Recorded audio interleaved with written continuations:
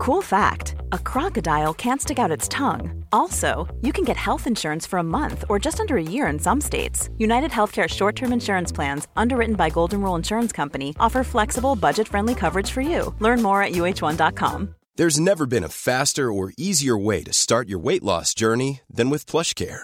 PlushCare accepts most insurance plans and gives you online access to board-certified physicians who can prescribe FDA-approved weight loss medications like Wegovy and Zepbound for those who qualify. Take charge of your health and speak with a board-certified physician about a weight loss plan that's right for you. Get started today at plushcare.com/weight loss. That's plushcare.com/weight loss. plushcare.com/weight loss. The Match Ball. Hello there, welcome to the show, which is brought to you by Levi Solicitors. 10% off at levisolicitors.co.uk/the square ball. My name's Dan Moylan. Hello. And I'm joined by Michael Normanson. Hello. And Moscow White's here as well. Daniel Chapman. Hello. Today we go to Carrow Road on the 30th anniversary of our visit to play Norwich City, but not before we do a little rewind and deal with Barnsley. I can't think of anywhere else I'd rather be in early January than bloody Barnsley, and Wilco didn't want to be there either, did he, in the FA Cup? This is why we got promoted, to get away from this team in particular, who did the double over us last season, our promotion season, the only team to do it, and nearly derailed the whole thing at Elland Road when Mervyn Day came out like a fucking Mary, to use Howard Wilkinson's term. And yeah, he couldn't really be bothered going back there in the FA Cup, the worst possible draw away from home against a team that's doing well in a lower division and a local rival as well. And it had so much going against it, this match. It was horrible. And a bit of post-traumatic stress disorder as well from the previous Barnsley defeat of the season before, when it all felt like it had gone wrong. And David Batty's bad memory in particular of going to Oakwell for our 1-0 defeat, but he forgot his boots. Ended up wearing Gary Speed's boots, which were a size too big for him. Well, what the hell did Gary Speed do? Did he wear his socks? I mean, David Batty had quite a random old 1989-90. You can kind of understand when you hear these stories in retrospect why Wilkinson went and got Chris Kamara in for the run-in, because we had him forgetting his boots for Barnsley away. You had him giving away a penalty on purpose against Stoke just to piss his dad off, because his dad was annoying him in the stands, telling him to try harder. So he kicked somebody. And then walking off the pitch at Molineux because he needed a shit. So we've all been there. We've all been there, haven't we, David? And let's quickly run through the teams then for this away game at Barnsley. Well, the Leeds team anyway. I have no desire to run through the Barnsley team. Kez.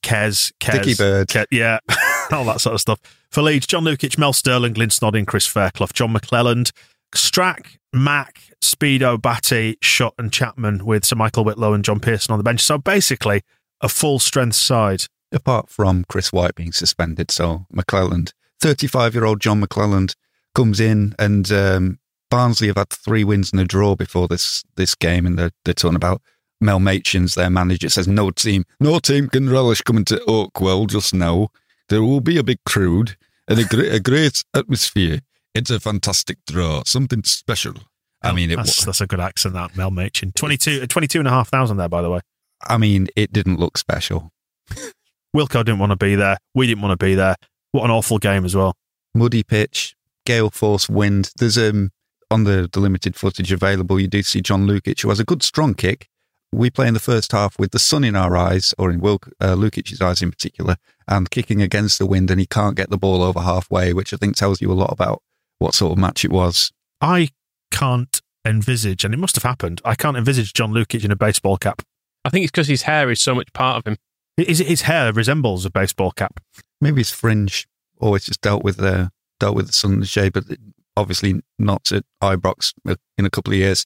But yeah, Lukic was actually brilliant in this match, keeping us in it against our lively, what do we call them? We're not cousins, relations. What is our relationship to fucking Barnsley? They used to be in the West Riding. The historic West Riding incorporated Barnsley. Did it? It did, yeah. The West. There was no such thing as South Yorkshire. There were 3. There was that's right. Yeah, fair enough. The West, the East and the North. That's all they had. They had no South Riding. That was not a thing. But we saw it through. We were getting there. McAllister hit the post. In the second half, we got better because we had the wind behind us. And then a Glyn Snodding in-swinging corner headed in by Mel Sterland yet again with only 8 minutes to go. And you'd think that's probably that. However, Barnsley cheated. Doesn't come as a surprise. What did they do? The bass player of Queen handballed it. It's the man, isn't it? That's John Deacon. John Deacon? Not... Another one for the kids there.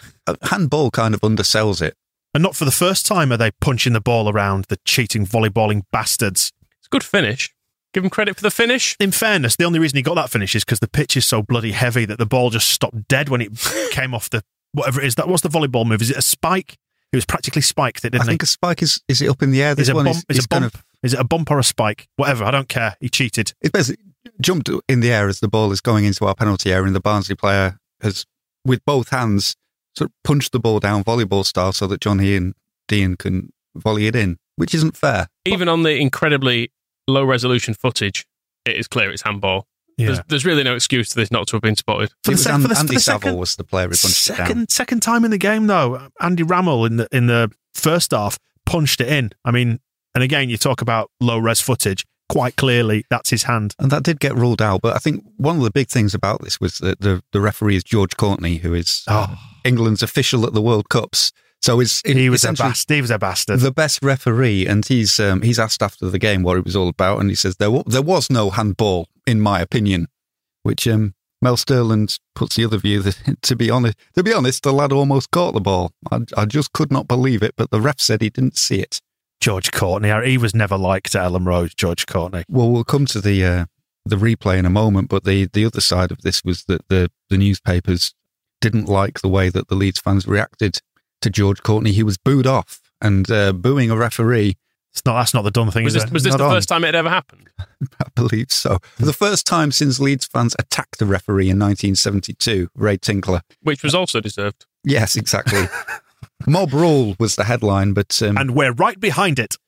Mel Machin, who was talking Barnsley up before the game in the first place. What did he say? Leeds couldn't have complained if we'd won bit 3 or 4. So we can forget about the handball. And the replay was only a few days later, and it all kind of ramps up for this because it's a weird quirk of the FA Cup at this time that you keep the same referee for the replay. So it's George Courtney again, and Barnsley do even more talking in the press. And Strachan said this after the game, but it's worth mentioning it beforehand that some of the comments from the Barnsley fans, he said Leeds felt they were getting a little bit too big for the boots. And when the match kicked off in a wind-damaged Elland Road, I quite liked the detail that from the weekend they'd had time to repair the Lowfields roof, but not the northeast corner. So they weren't selling tickets for the northeast corner. But if you already had a ticket to go in there, fine. Take your seats, not a problem. And this is before they discovered all the asbestos as well. I was going to say, I think it's fine. If you bought a ticket when it was safe, I think it remains safe. That's the way it works, isn't it, with falling debris? But the way Leeds go for Barnsley right from the start, you can see they've had it fucking enough of them. Yeah, absolutely fair point. They're not into that trash talking, are they? That's a purposeful performance. The first 6 minutes were 2-0 up, and it's come from 2 corners, essentially, that Leeds... In the first minute of a game for the first one, you think, the ball goes out of play, a Barnsley player boots it out, they misplace the back pass by about 25 yards. And you think, okay, right, everybody lumber up. Leeds are all sprinting into the penalty area. Snowden and Strachan are running to the corner with the ball. It is mad, is that corner at the start, you'd think it was the last minute and we were losing. Yep, that's how much we'd had enough of Barnsley. And it's a great finish from Barnsley, which helps. Marquis Smith, John Deacon scored in the first game. And it does that pleasing thing where it kind of goes into the roof of the net by the stanchion in the corner, but then comes back out again, and no one's quite sure what's happened, but it's definitely a goal. And obviously these days, VAR goal line technology would take care of it, unless it was, trying to keep Aston Villa in the Premier League or whatever. Yeah, the corner goes to the back post, and it's sort of flicked on by their 5'9" goalkeeper. He looks so much like a Sunday League goalkeeper in the footage of this. I can't stress it enough because he looks very obviously too small, and he's slightly balding and a bit out of shape. And it does look like... Well, he's got no number 1 on his back either. He's just got a generic green shirt on as well. I think he had a 1 and it's faded off. Right. That's how the chip shop this whole operation was. But it's a great Sunday League occasion at the back post as well. The poverty in Barnsley. Because after he's sort of flicked the corner on, it goes to the back post, and Mark Smith comes in and he's trying to head it over the bar, but as he would get in a non-league, he heads it about 3 yards under it into the roof of the net off his mate's head. There's an enjoyable amount of needle in this game. You can detect it throughout the game in the way that there's that edge, there's that bitchiness, and you see it in the second goal as well when Chappie scores after 6 minutes, that he goes straight for Carl Tyler afterwards, the centre half for Barnsley. And a classic Chapman goal. I don't feel nodding it into an almost empty net at the back post. From a yard out gets any more Chapman. It's just a very, I don't know, it's the most Lee Chapman goal we might have seen this season. But the build-up to it is similar to the first. Carl Schutz got the ball on the left wing and it goes out for a corner, and he immediately just gets the ball, runs to the corner flag and passes it to the nearest Leeds player, and then they pass it, I think, to Strachan inside the penalty area, and we're off before Barnsley have even know what's happening. So we're 5 minutes in, taking a quick corner, it goes back to Schutt, and it's a great cross, takes out their tiny keeper, and yeah, Chapman, after heading it in, Carl Tyler, who was their Barnsley's young £1 million rated defender being linked with moves to big clubs, had things to say in the press about how, Chapman wasn't going to give him any problems. And it's funny, Chapman sometimes, although he's great going straight to where the ball was, orientating himself sometimes in other situations difficult, and he does a full 360 in the penalty area looking for Carl Tyler. Where is he? Where the fuck is he? And he walks over with his finger wagging it in his face. That classic oil tanker turning circle. It's brilliant. But it does show, this, we've talked in the last few games before the Liverpool one about Leeds and how they start games, and they want to be 2-0 up and 3-0 up as quickly as possible. I've never seen them start a game as aggressively as this. As soon as we're 2-0 up, McAllister goes close. It's straight back on the attack, looking for 3-0. It's completely exhilarating. Chapman should score again as well with a very similar chance where you can't believe he's missed it, really, can you? When it goes, there's another one that's just dropped onto his head at the back post. A slightly harder chance, a bit further out, a few more players in the way, but still, I think 9 times out of 10 he'd score that. When you see that angle from behind the goal and you're going, bloody hell, Chapman, all you need to do is just nod it into that space that you've done 1,000 times. But you're absolutely right. I think what's interesting with this Moscow is the clear evolution from when we played Barnsley pre-promotion, which is obviously only, April prior to this, something like that. Yeah, 9 months. How we choked under the lights at Ellen Road, and that dark blue satanic kit, and it just all felt wrong that night. On this night, they're in red, they're not in the dark blue satanic kit, and we absolutely swept them away. The purpose with which, like we see Batty and McAllister, the rain absolutely lashing down, they're not bothered, they're into this. And John McClelland is not in the mood to let anyone score. Was this a foul? I can't make my mind up on this. Obviously, the footage is standard definition, 1991 era TV coverage, so it's not completely possible to tell. But I think with this, that as it's given as a free kick, and John McClelland gets a yellow card because Andy Rammel's clean through on goal to all intents and purposes, at the edge of the area kind of vibes, and goes down under, is it a tackle or not? Because initially I thought, bloody hell, that's got to be a red card. But actually on second, third, fourth viewing, it looks like Rammel catches his own legs. We get embroiled after the first one where it was mob rule against George Courtney, and obviously he's back again, our finest referee. We kind of involve ourselves in one of the big controversies of the season here, because before the season started, as part of the efforts to jazz up football and make it more exciting before anything like a Premier League or a USA World Cup happens, and after everybody's happy about Italia 90, despite it being quite a negative tournament in a lot of ways, professional fouls will now be punished with a red card. So if you're through on goal, and the classic one, if everyone's not familiar with the evolution of the professional foul, the 1980 FA Cup final when 17-year-old, or I think he was 17 or 16, Paul Allen for West Ham is through to score what would have been West Ham's second in the final minute. So cynical. So it's purely just to kind of round off a win, and he was the youngest player ever to play in an FA Cup final up to that point. He's through on goal, he's ready to shoot, and Willie Young of Arsenal just takes his legs out. He's interviewed about it later, and he said, I didn't even kick him hard. I just kicked him hard enough to go down because I wasn't going to let him score. Keeper was in the game. We still had a chance. And that again got topped off with because he's only a lad when he goes up to get his winner's medal. He's sobbing from the depth of absolute despair because he's had a Roy of the Rovers moment at Wembley stolen away from him. And there's been 35 players so far this season have been sent off for professional fouls. So now defenders are basically saying, whoa, you can't keep sending us off just for bringing down people when they're going to score. This is part of defending. But that's been what's happening. And so Barnsley are absolutely furious that in this situation, when Andy Rammel is clean through and he's about to shoot at John Lukic, and John McClelland is there and Andy Rammel ends up on the floor, how come George Courtney has then only produced a yellow card? In Barnsley, I imagine this is still talked about like the Ronald Koeman on David Platt one. Did you see that when Rammel went through? Absolute disgrace. We'd have won it that night and FA Cup if we'd only got that decision with George Courtney, Ellen Road. And that John, whatever he was called, which they have Garth Crooks on Sports Night discussing this with Steve Baker, isn't it? And they're watching it frame by frame, and Steve Baker says Steve Ryder. Steve Ryder. If you're going to criticise a man for getting names wrong, don't get his name wrong. I'm getting confused because Steve Baker was the education secretary at the time. We used to have Baker days at school when it was a teacher training day. So he wasn't involved. Yes, Garth Crooks, however, is highly confused, almost as confused as me, because he's convinced the tackle is by Ian McKellen, which it's not. There was no acting involved apart from the dive from Andy Rammell. McClellan's Gandalf. McClellan's justification or his reasoning. He said he was worried that he was going to be sent off just because of the way things were, but he also said that he didn't deliberately take him down. He said Rammell slowed down, broke stride, and he basically ran into the back of him. They collided. So Bat didn't try to foul him, and you can sort of see on the footage McClellan Gandalf, yeah, has got his arms outstretched as Andy Rammell's going as to if the holding ground, a staff, as if he's saying, casting a spell. I haven't even touched him. And George Courtney comes up with he didn't exactly help matters with his rationale, because he said that he got a yellow card for ungentlemanly conduct as opposed to serious foul play.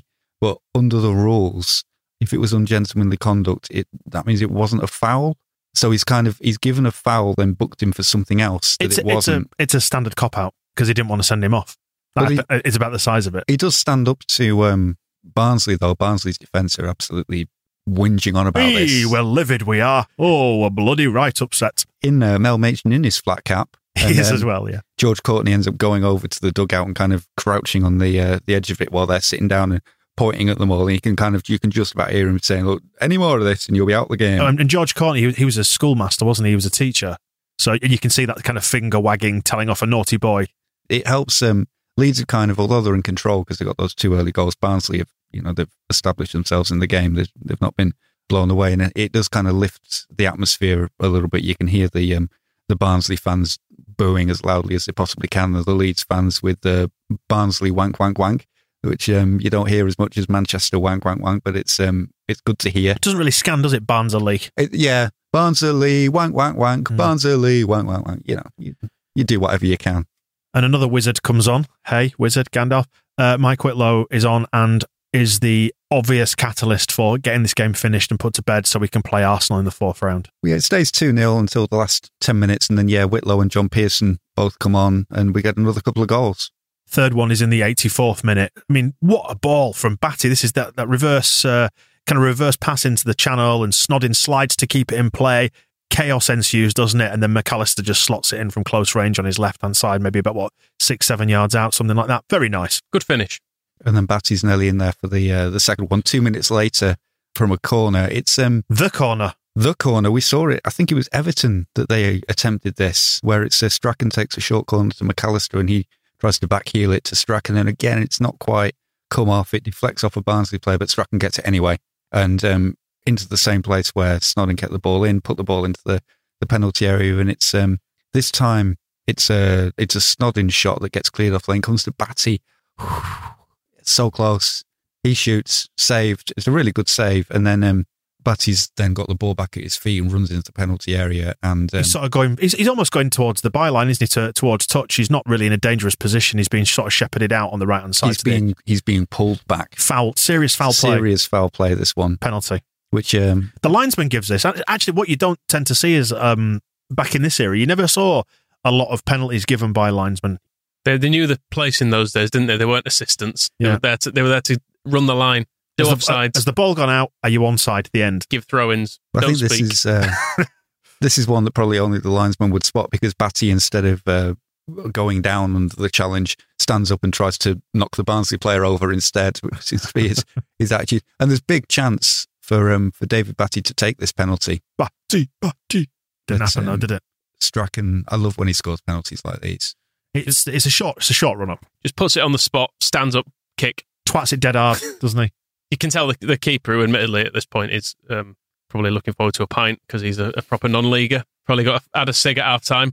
But he's one of those, I think he probably takes him slightly by surprise. But it's a nice It's a nice final fuck off to Barnsley. It's taken really well. He does. He takes about one short step and then rifles it into the to the bottom left-hand corner, the keeper's bottom right. He did it against Leicester last season, and they weren't happy about it because they felt he was cheating. But he he was the only one against Leicester last year that had noticed the referee had blown his whistle, and before he would and then he pretended to move the ball as if he was respotting it while looking at the referee, going, "I can take this, can't I?" And the referee's like, "Yeah." So he kind of moved the ball, and then as he stood up, without taking any steps back, just put his foot through it and put it into the net.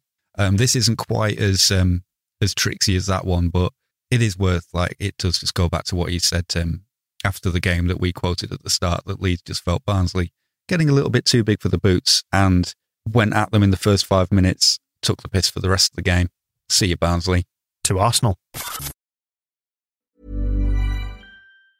Ready to pop the question and take advantage of 30% off? The jewelers at BlueNile.com have got sparkle down to a science with beautiful lab-grown diamonds worthy of your most brilliant moments. Their lab-grown diamonds are independently graded and guaranteed identical to natural diamonds. And they're ready to ship to your door. Go to BlueNile.com to get 30% off select lab-grown diamonds. That's BlueNile.com for 30% off lab-grown diamonds. BlueNile.com. Life is full of awesome what-ifs, and some not so much, like unexpected medical costs. That's why United Healthcare provides Health Protector Guard fixed indemnity insurance plans to supplement your primary plan and help manage out-of-pocket costs. Learn more at uh1.com. Wow. Nice. Yeah.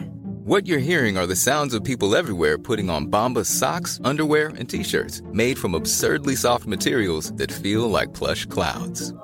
Yeah, that plush. And the best part? For every item you purchase, Bombas donates another to someone facing homelessness. Bombas. Big comfort for everyone. Go to bombas.com/ACAST and use code ACAST for 20% off your first purchase. That's bombas.com/ACAST. Code ACAST.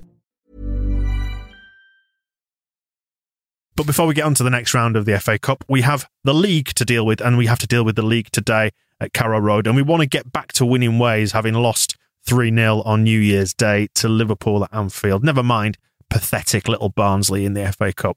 It's time to sweep aside some canaries now. Never mind coal miners. Let's get a canary. Do you like that? Very good. Very good. Thank you. Yeah. Anyway. Oh, well, should we go through this? Let's go through the team anyway.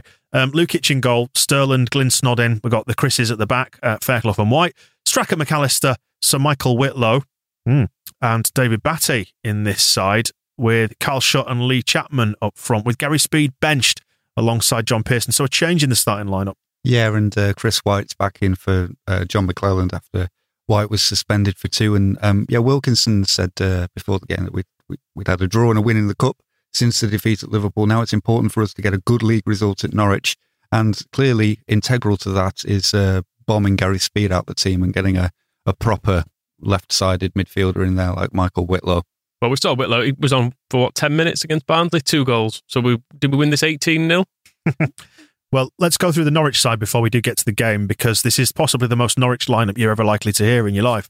Brian Gunn in goal. Then they've got a lineup of John Polston, Ian Butterworth, Ian Culverhouse, Mark Bowen, Ian Crook, David Phillips, Tim Sherwood, Jeremy Goss, Robert Fleck and Dale Gordon. I mean, a good 7 of those players could all be the same person.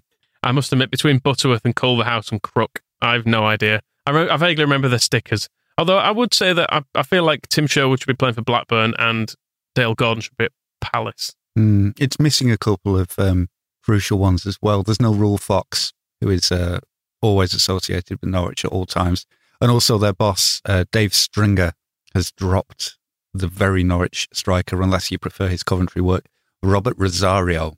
But why? Why has he dropped him? His attitude problem. Stinks, doesn't it? Said he's not looked as sharp as he should, and I think it's time for him to go out of the side. So Robert Fleck, whose attitude after playing for Norwich at Elland Road earlier in the season was that he wanted to play for Leeds as soon as possible, he starts. And as well as Rosario being out for his attitude, this also means there's 5 in Norwich's midfield, which turns out to be a problem. 4-5-1, that's not the very English way to do things, is it? And presumably that's the reason that Tim Sherwood is wearing number 9.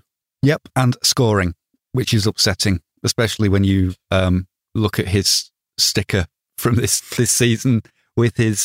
He's got Todd Cantwell's hair, actually, there. There's something about that sticker that looks very 1950s. It's got a kind of an airbrushed cigarette card, half colorized vibe to it. You'd never get away with that hair in the 1950s, though. He's brill creamed it, but not tight. That's true. It's way too loose. It's on the verge of, especially the sides, because the sides are long. So it's a long back and sides, greased back, and it lacks a shoelace, a Cantwell style shoelace. He looks like an arrogant young man, and his fucking goal celebration is that of a arrogant young man as well. They beat us, and I didn't like it. We should have beaten them. They were rubbish. I mean, the opening goal, Jeremy Goss just running down the left and then passing into a very empty space, is a good finish by Sherwood across the goalkeeper from 25 yards, but the goal should have been ruled out for him running around afterwards. He's sort of swinging his arm around like he's swinging a bowling ball on a 360 degrees angle at the shoulder like this, and then points at people and starts running about. Dance as well. Puts on a gilet. Yeah, I just don't like him. Should Lukic do better on this? I know you're saying it's a good hit, but it's not. He doesn't strike it that cleanly, and it's from a fair distance out. I don't know, it feels a bit like Lukic is wrong-footed by it to an extent because it goes back across him. And certainly the second goal in the second half, it's Dale Gordon. But this is one Lukic comes for a cross and then goes away again. A bit like a fucking Mary, actually, if we're going to go back to the Barnsley. We may as well have just played Mervyn Day. And he gets caught absolutely nowhere. So Dale Gordon is essentially shooting into an empty net once the ball stopped bouncing about. So I don't think... Lukic may be distracted because to get around the kit clashes, he's wearing the blue version of the Hampton Umbro goalkeeper template. Usually would be wearing green, but he cracked out the blue one for this one, which is a beautiful shirt, blue with yellow and grey panels on the sleeves. That was the one I always liked. That one, I think, it was a good alternative choice to the traditional green one. Yeah, that's where you and Lukic differ. It's improvement on when we used to have the red version of it. It used to be the change one. I think if Neil Edwards used to wear that on the squad photographs, but I don't think he ever wore it in the team.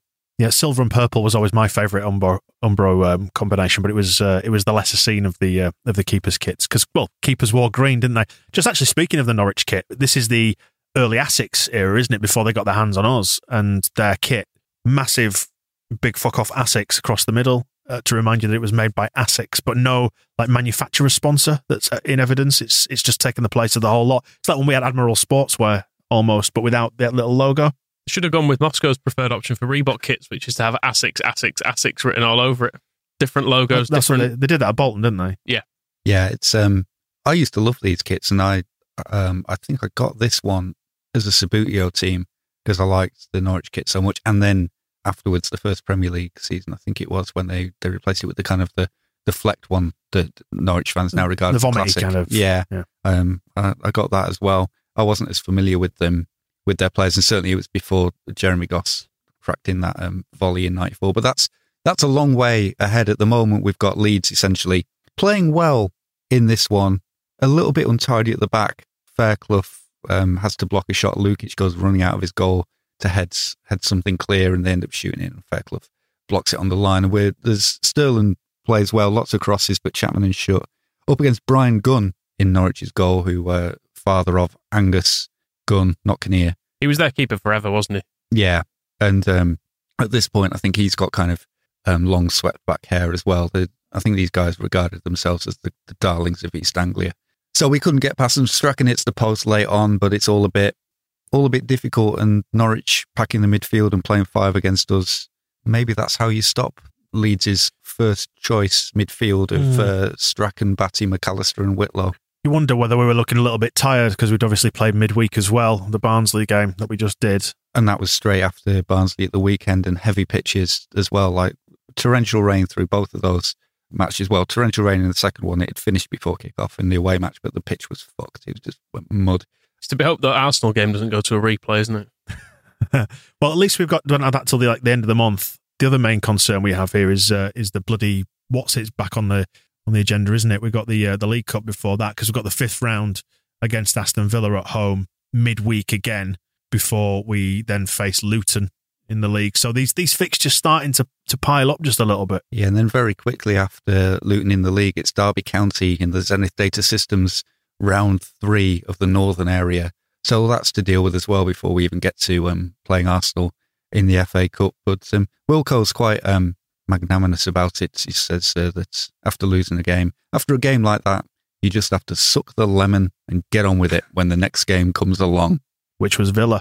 And so to the league table then, Arsenal pushing out in front on 50 points from their 22 games, with Liverpool just a point behind them, and then Palace on 45, us on 39. So we've got a 6-point gap there just starting to open up, and Manchester United draw level on points with us, 39 as well, but then 5 points down to 6th with Spurs in 6th position. Just looking at some of the other results from this weekend, we got Villa and Liverpool 0-0.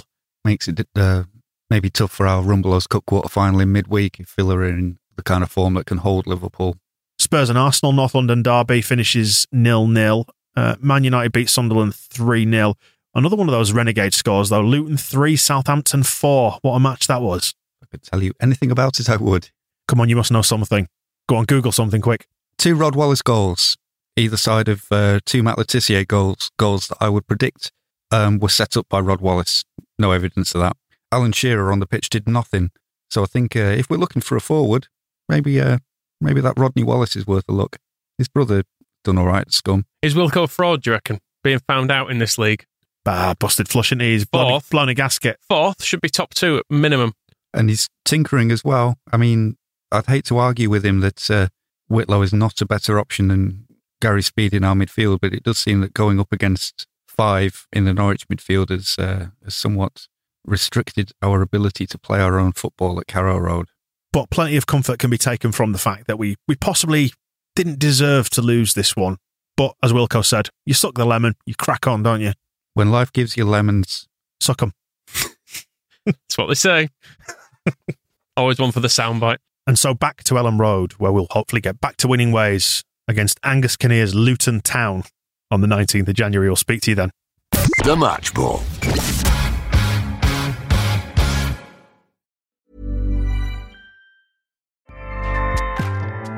Acast powers the world's best podcasts. Here's a show that we recommend.